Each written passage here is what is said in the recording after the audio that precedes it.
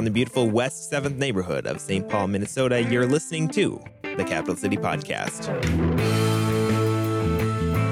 Normally, I can't think of a great opening line, but this week I have two, and I can't decide which one I want to use, so I'm going to tell you both of them. One is the title, Did Mary Know? That's the title of this sermon. And then the opening line, which I liked, is this quote. I forget who it's from, but you've maybe heard it before. Well-behaved women seldom make history. Who's heard that? Well-behaved women seldom. All the women are like, yeah, I heard it. Yeah. Well-behaved women seldom make history. Do you guys know what one of the most banned sections of Scripture is? Pretend you haven't read the email that I sent out yesterday. It's not the Gospel of John. It's not Romans. Not even James. No, there's one paragraph that has started actual revolutions. One paragraph that's given so much hope that people rise up and say, no, I am made in the image of God, and you cannot treat me this way. It isn't just ruthless or communist regimes that have banned its reading. The British, an Anglican country, officially in their books, they're an Anglican country. When they colonized India, banned this paragraph from being read in church, in India at least. And of course, mind you, Britain was Anglican, and they're banning part of the reading of the New Testament in one of their colonies. Let me read. There's something about Guatemala here. Let me read. In the 1980s, Guatemala's government discovered Mary's words about God's preferential love for the poor to be too dangerous and revolutionary.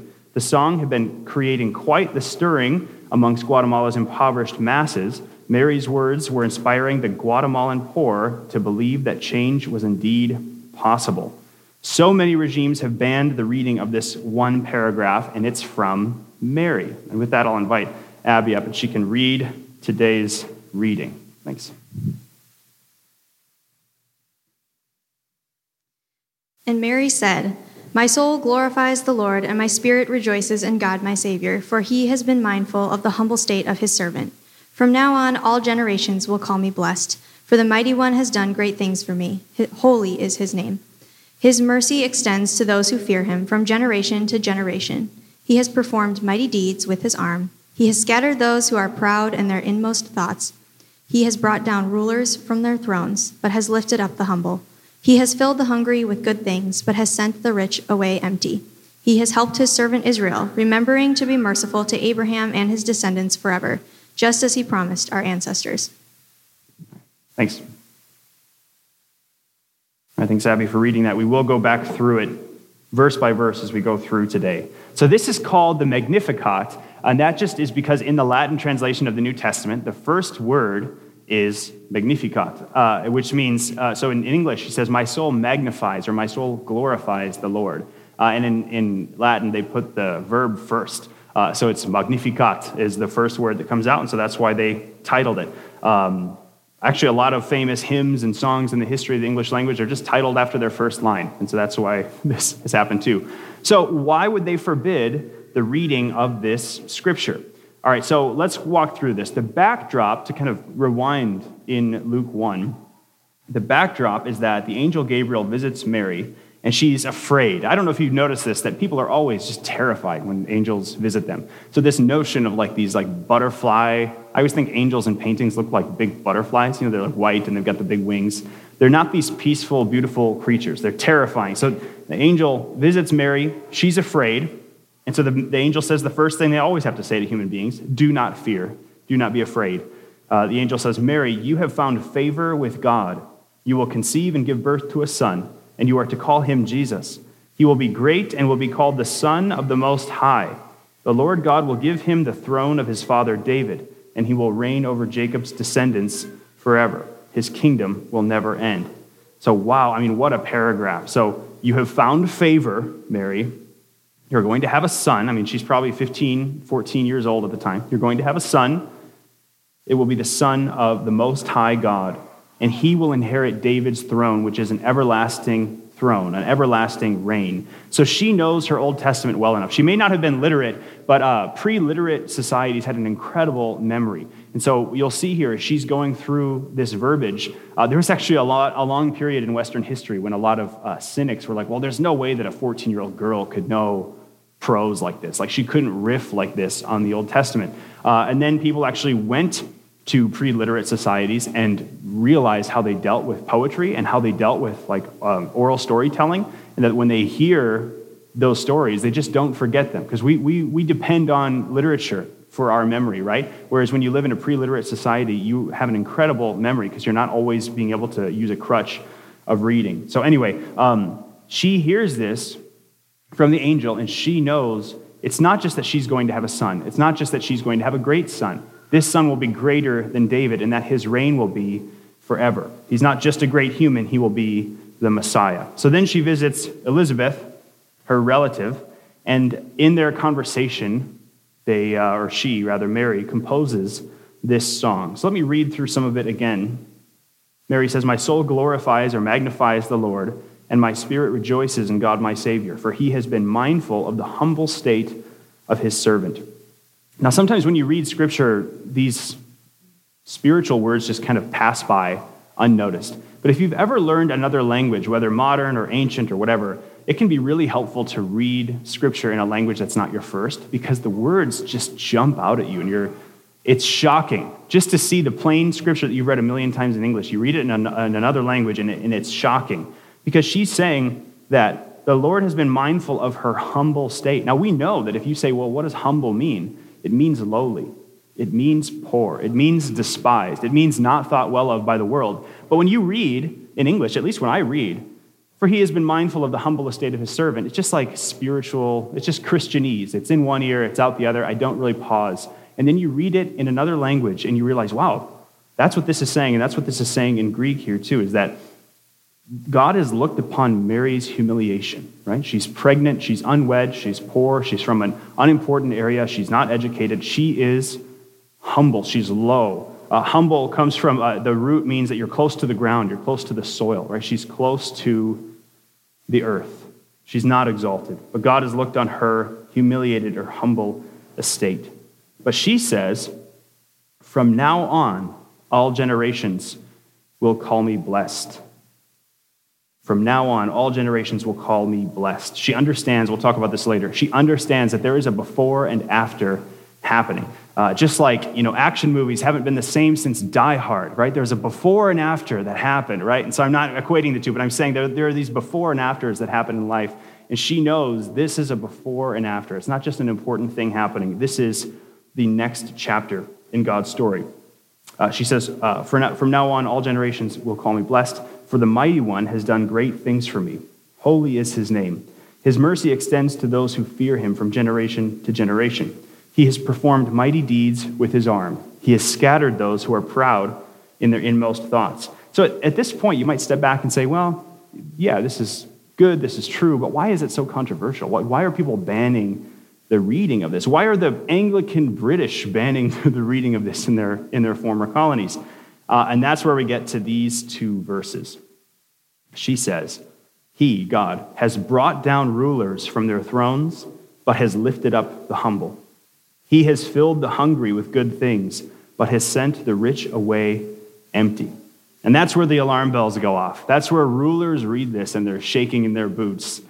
Because here, the mother of Jesus is saying these words, that God brings down rulers from their thrones, but he lifts up the humble. That he fills the hungry, but he sends the rich away empty.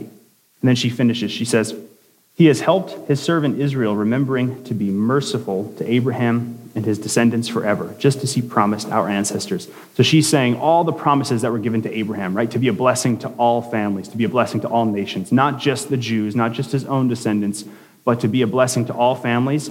That's here. The answer to the covenant given to Abraham is now coming, and it's through this son that the Lord has given me.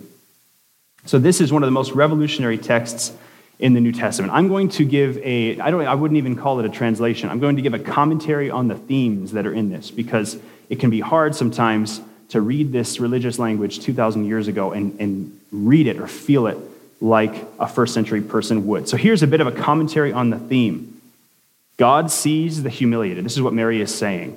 God sees the humiliated, the small, the humble, and the poor, and he is merciful to those humiliated and lowly people. And because of what God is doing in Mary with this son that she's going to have, all generations will call her blessed. All generations will be telling her story. There are not many people, honestly, in the world I'm moving away from the commentary. There aren't many people in the world who don't know who Mary is or bless her. I don't know if you know this. Has anyone ever read any of the Quran, just out of curiosity? A little bit, yeah? The Quran actually speaks more about Mary than the Bible does, which a lot of people find surprising. Chapter 19 of the Quran, the whole thing is about Mary. Now, a lot of it is just mythical and stretched and not true because it was written 600 years after Mary lived and they didn't have any real sources to go on. But the Quran talks a lot more about Mary. So it's interesting that the largest religion in the world, ours, Christianity, roughly a third of the world, and then Islam, 25% of the world, both revere Mary extremely highly. So we're talking, in terms of all generations, we'll call her blessed, and she's invoking this sort of Abrahamic fulfillment in her. We're seeing all the children of Abraham, even the descendants of Ishmael, even the Muslims, bless Mary and call her blessed in a way that they don't even for Jesus. So anyway, back to the commentary. She's realizing the importance of what was said to her and her turning point in history.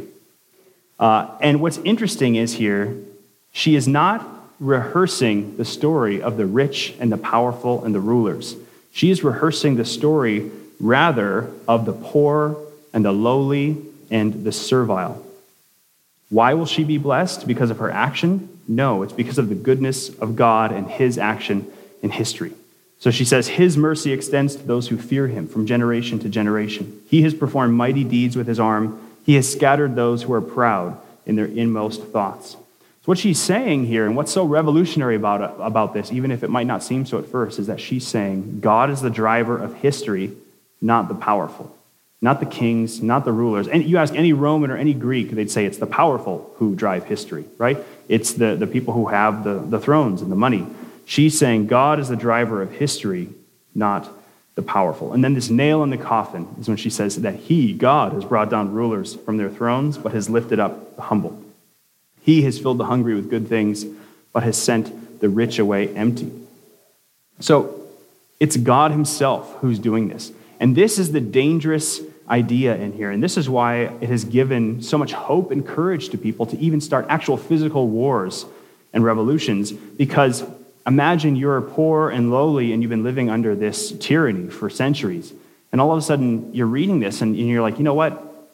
Yeah, we wanted to overthrow our rulers for a long time, but we've never thought we had the power because we don't. But you know who overthrows corrupt rulers, who overthrows this tyranny, is God himself, right? And we can come under that as his agents. We can be his servants, but it's God who overthrows princes and lifts up the humble. I'm not saying that all those revolutions were necessarily correct or incorrect. I'm saying, though, that people have found incredible hope in Mary's words here, that God drives history, God remembers the poor, God takes down wicked rulers and lifts up the humble, that the hungry are filled and the rich are sent away empty. And this is a part of what Advent means. And as Protestants, we sometimes hyper-focus, we most times hyper-focus on individual salvation, forgiveness of sin, which of course are true. And Jesus certainly came to save us from those things.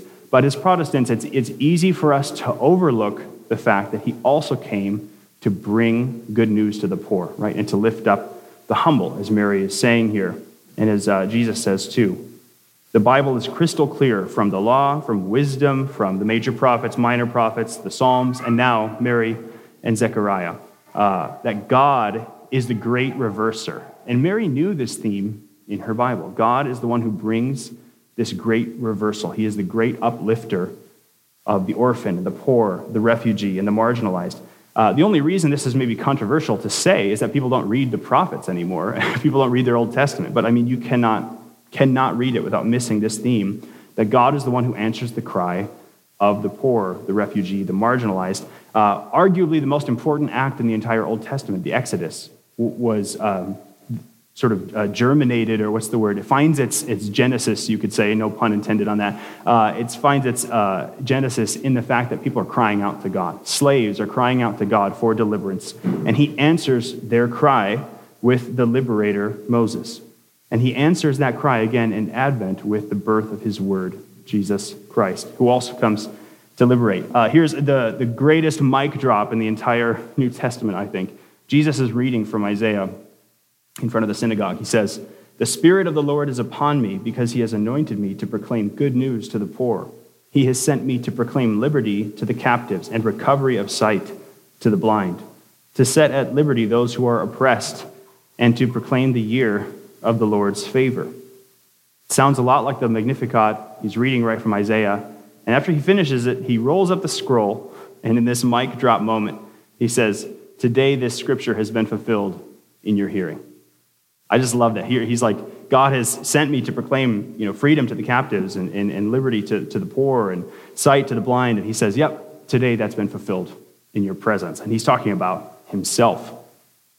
Now, do you ever wonder about how we know what Mary said? Have you guys ever been reading this? And you're like, well, how did Luke know this, right? 20, 30, 40 years later, how did Luke know what Mary said? Has anyone ever, I'd like to see a show of hands, has anyone ever, I've heard there's a critical sort of skeptical read of the New Testament that's like, well, is this mythical? Is this stretched? Is this just the early church kind of getting their worship on and like putting words in the mouth of this poor peasant girl? This is what a lot of secular people will say, like, oh, this 14-year-old girl, there's no way she could think with such high thoughts or remember them. And so, this is just a bunch of, whatever. You get a lot of that in the mid-20th century, a lot of that kind of junk. But if you ever come upon that argument, know this, that we've figured out a lot here in the last 30 or 40 years. So we know that Luke was not there at this scene between Mary and Elizabeth. And he certainly didn't have a recorder, right? He didn't have an audio team that was there with great recording equipment to get what Mary said. But Luke was a scholar. Luke was most likely a slave who, it's one of the reasons he cares so much for the lowly and the slave, and Luke always is doing a good job at telling the story of the gospel through the underprivileged lens. But he was likely a slave from Antioch, and because he was so intelligent, sometimes if a slave really showed intellectual promise, a wealthy family who owned this slave would actually send them to sort of an ancient version of like medical school or something. It's like, hey, you're a brilliant slave. Well, you're going to stay a slave, but we're going to send you to go learn something really difficult that then you can serve our family in. And so then Luke would be sent to study medicine, and then he would essentially be the doctor for this wealthy family that owned him, like a personal doctor. They didn't have hospitals back then. Hospitals come out of Christendom, essentially. They didn't have that. Just wealthy families had their own private doctor. And they would sometimes hire that private doctor out to other people and then make money off of that slave. So Luke was likely this doctor slave. And we don't know for sure. We never find out how he meets Paul. But a lot of scholars surmise that in one of the many, many beatings that Paul took, someone in the church may have foreseen to bring him to this Luke for medical care, right? So either the family might have been a Christian family or someone in the church knew of this family or whatever, but that's likely how Paul and Luke come to meet, is that Paul is getting patched up by Luke. So Luke goes on, he's kind of the scholar, he's extremely smart and intellectual, and he reads a bunch of biographies because he takes the genre cues from all of the biographies at the time. So he reads a bunch of biographies, and then he decides he's going to go and write the Gospel of Luke and Acts for this character Theophilus, who might be his owner. We don't really quite know. But he goes and writes the Gospel to get to get the sort of formal and true account of what happened, not just from the disciples' perspective, but as a historian would, when you ask all the community and everybody else what happened. And so you might wonder, well, how did Luke get his sources? Like, who did Luke talk to? And we know now, our history is better than when people were making those skeptical assertions. We know that Mary lived in Ephesus under the care of the Apostle John for decades at the end of her life. We may even know where her house was. And we know that Luke traveled through Ephesus a number of times with Paul. And there was only one church community in Ephesus. They met in house churches, but there's really just one Christian community. These are the first decades of the church. And so we actually know, we don't have video evidence of it, but we know basically for a fact that Luke knew Mary. The doctor and the historian Luke, who writes the gospel for us, knew Mary, who was living in Ephesus, that they were in the same city, at the same church, for years at a time, sometimes. And so scholars are fairly certain that the primary source for the first 4 or 5 chapters of Luke is Mary herself.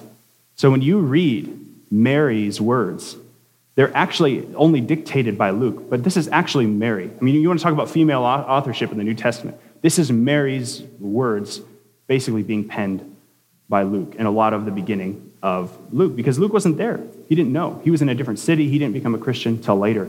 So the source, that next time you read the first few chapters of Luke, know that Mary herself is the primary source for a lot of that, which is really cool. It's fun to imagine Luke, the slave doctor, the slave intellectual, and Mary, this person of humble and lowly estate, who knows her humility, but also the glory in being this person at the transition of history. I imagine that they might have gotten along well, that they might have understood each other in a way that a lot of others maybe didn't.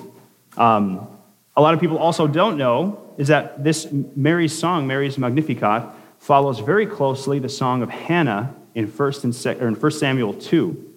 So Hannah, like many women in the Old Testament, her story begins with not being able to have a child. And she prays in the beginning of 1 Samuel, she says, "O Lord of hosts, if you will indeed look on the affliction of your servant and remember me and not forget your servant, but will give to your servant a son, then I will give him to the Lord all the days of my life, and no razor shall touch his head." So there's this whole longer section about how basically if God will give Hannah a son, she will prepare him for like the highest priestly class, the highest priestly right. And that's this thing about the razor, that to be in this certain class of people, you could never shave your hair. And so she's like, just give me a son and I'll give him back to you. Just please give me a son, and then I'll sort of give him away to the temple to be in service. And so when Mary learns she's pregnant, it's clear that her Magnificat is following, like pound for pound, line for line, she's following Hannah's song. You can see that Mary is identifying herself as a kind of Hannah figure. She's humble, she's poor, but she also intends to dedicate this son that God has given her as a kind of priest to ultimate service in the temple. From the moment of his birth, he will be consecrated for full-time service in the temple. Hannah gave birth to Samuel, the prophet who anointed David. So Hannah gave birth to Samuel, who anointed David, the great king of Israel. It was a dark time in Israel, but then all of a sudden through Hannah came this new hope, right? That you'd have Samuel and then you'd have David from him ushered in. And now Mary is in the same spot, that Israel's in a dark time, but there is a new hope and a new future coming. And there will be someone who is anointed as the new David, the great David, but whose reign never ends, unlike David's. And you have to wonder here how Mary sees herself, that she's this kind of Hannah, she's a kind of Samuel, and she will bring and anoint this new King David, this Messiah, Jesus, her son. And that just as Samuel was a prophet in David's ear, and a lot of David's psalms, a lot of his language would have been influenced by Samuel, so, this might sound strange to you, but so Mary taught Jesus everything he knows in a way. So Jesus is God, and he knows more than a normal human being could, but his vocabulary and his place in life was thoroughly influenced by Mary, his mother. Sociologically, linguistically, you can prove this, that a great majority of the words that you know and use come from your parents. About 80 or 90% of your vocabulary is learned by the time you're 5 years old. So yeah, you learn some big, hard words later, but most of your vocabulary is learned by the time you're 5. Most of it you learned from your parents, and most of it, in most people's cases, most of that from your mother. And so when you read Mary's Magnificat, well, actually, let me pause. There's something I learned when Aubrey and I were planning for our wedding. I remember looking at the RSVPs for who signed up for what kind of food. I don't know if Aubrey remembers this. That when we would invite people, say our own age, but then we knew them well enough, we knew their parents, that we also invited their parents, I noticed something really, really interesting, is that almost everybody ordered the same meal that their mother did. It's not that the mom was ordering for them. These people live at different addresses. Almost everyone ordered the same meal their mother did, but that mother, her husband, so the father of like our friends, almost never got the same thing. So the mother and father would order different things, like the sort of people in their maybe 50s or 60s. The mother and father would order different things, and their kids, who are our friends, would almost always order what the mom ordered, right? And I'm talking about the formation here, that people come to appreciate the taste, for the food that they grew up with. And normally, not always, but normally, the mom tends to be, or in those decades when we were growing up, the mom tended to be the primary sort of influencer of what got made in the house in terms of food. So we realized, man, this is so funny. Almost everybody ordered just what their mom did and almost never ordered what their dad did. And in the same kind of goofy way, almost all of our vocabulary comes from our parents, and specifically from our mothers. And when you read Mary's Magnificat, there are only two others in the New Testament that use that kind of language all over the place. Paul does not, John does not, Peter does not use that language. But there are two who use that all the time, and it's Jesus and it's James. They talk just like the Magnificat. And guess what? Jesus and James are brothers, and they were both raised by Mary. And they use her same vocabulary all over the place. Jesus, constantly says things like, for those who exalt themselves will be humbled, and those who humble themselves will be exalted. The first shall be last, and the last shall be first. You name it. Jesus says this stuff all the time.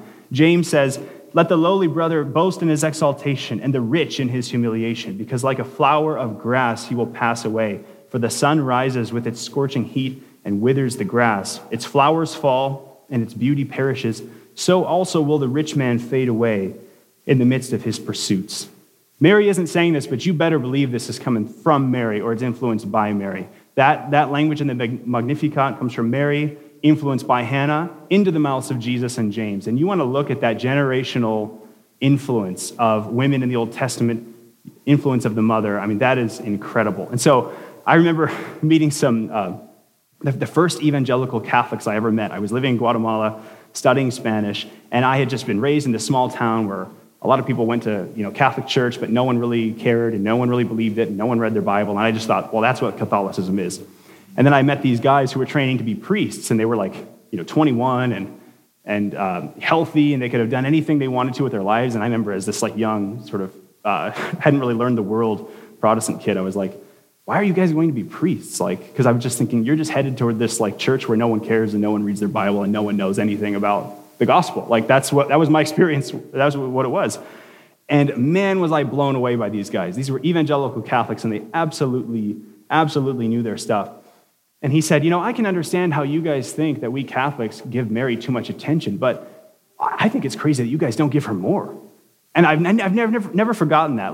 How can you Protestants care so little about Mary, right? Here she is, the one raising the Son of God, right? Whose vocabulary, whose teaching, whose just day in and day out faithfulness so influenced the earthly character of Jesus. And you guys don't even talk about her.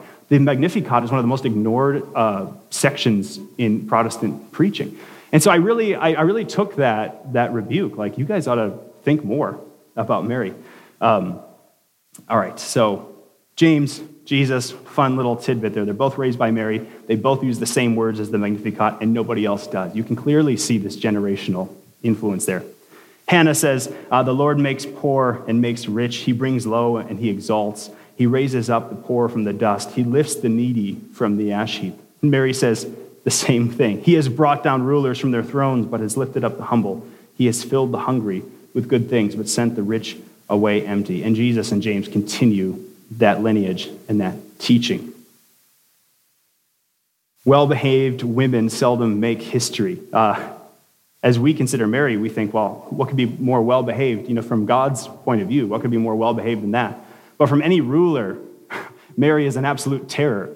Not only does she say this stuff about rulers being cast down and the humble being lifted up, but she raised Jesus, who has destroyed all the empires, basically, and all of the great rulers of the world have just cowered at the power that people who read Jesus' words end up overthrowing their thrones and their rules. God vindicates the marginalized, the downtrodden, and the poor, and the hungry. It's something we sometimes forget in our obsession with personal salvation, that God is also bringing justice to this world now. Not just about salvation then, he's also correcting and redeeming the power of sin and death now. So he's bringing justice for the poor.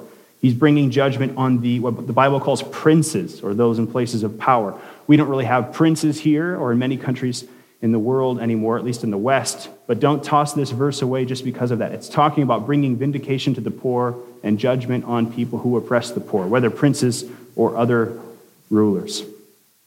So did Mary know?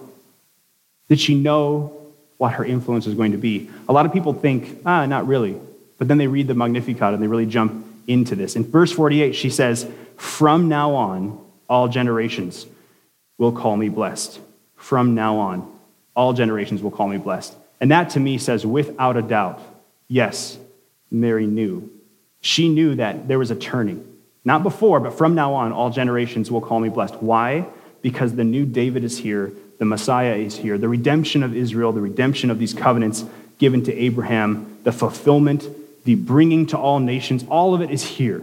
The new covenant is starting now. And this is part of what Advent means. It's easy to fixate on the personal salvation, but Advent also means, in Mary's words and in Jesus and James, it's very clear. It means radical social reversal.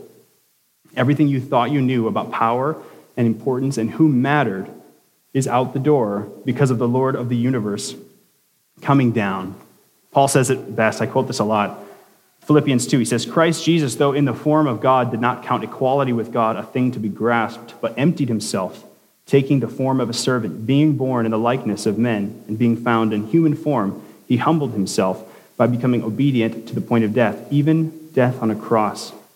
So here the Messiah is born in a stable with no privacy, placed in a feeding trough, working a regular trade. He's not important. He's not educated like the greats of his time. He's not even educated like Matthew or Paul would have been. He's not from a great city, and he is executed in the most shameful, base way like any insurrectionist or criminal would be. Jesus was humbled and slaughtered, but in that he was lifted up. He was made poor that many might become rich. He was slaughtered. The book of Revelation has this great picture of this lamb who is slaughtered and slain, but still like standing in his slaughtered form. So imagine this like really bloody, mutilated lamb standing there in their mutilated form. But yet at that lamb, all the kings and rulers from the earth bow their knees down and worship him. So here he is, he's slaughtered, but the kings and rulers all bow their knee to him and call him the Son of the living God. So when we ask, did Mary know? Mary knew. Let me pray to close us, and then I invite you guys to join us downstairs for coffee and donuts. Father, we thank you for this example that maybe we forget to read or we forget to focus on from Mary. Lord, we thank you for her words, for her song. And we thank you that though we don't quite understand it, we know that you used Mary in amazing ways, you used Hannah in amazing ways, and that Jesus and James sound more like Mary and Hannah than they sound like David or Moses a lot of times. We thank you, Lord, for the mysteries that you involved us in. We thank you for calling us to know you, and we thank you for the Advent, that you came down, you humbled yourself, you emptied yourself, and that you saved us, but that also that you are the God of great reversals. Help us not to forget this social aspect of your good news, that you came to bring good news to the poor. Help us, Lord, in our lives to also bring good news to the lowly, to also be movers for this great reversal that you have brought as you defeat sin and death here now as well. We thank you, Lord, and pray this in Jesus' name. Amen.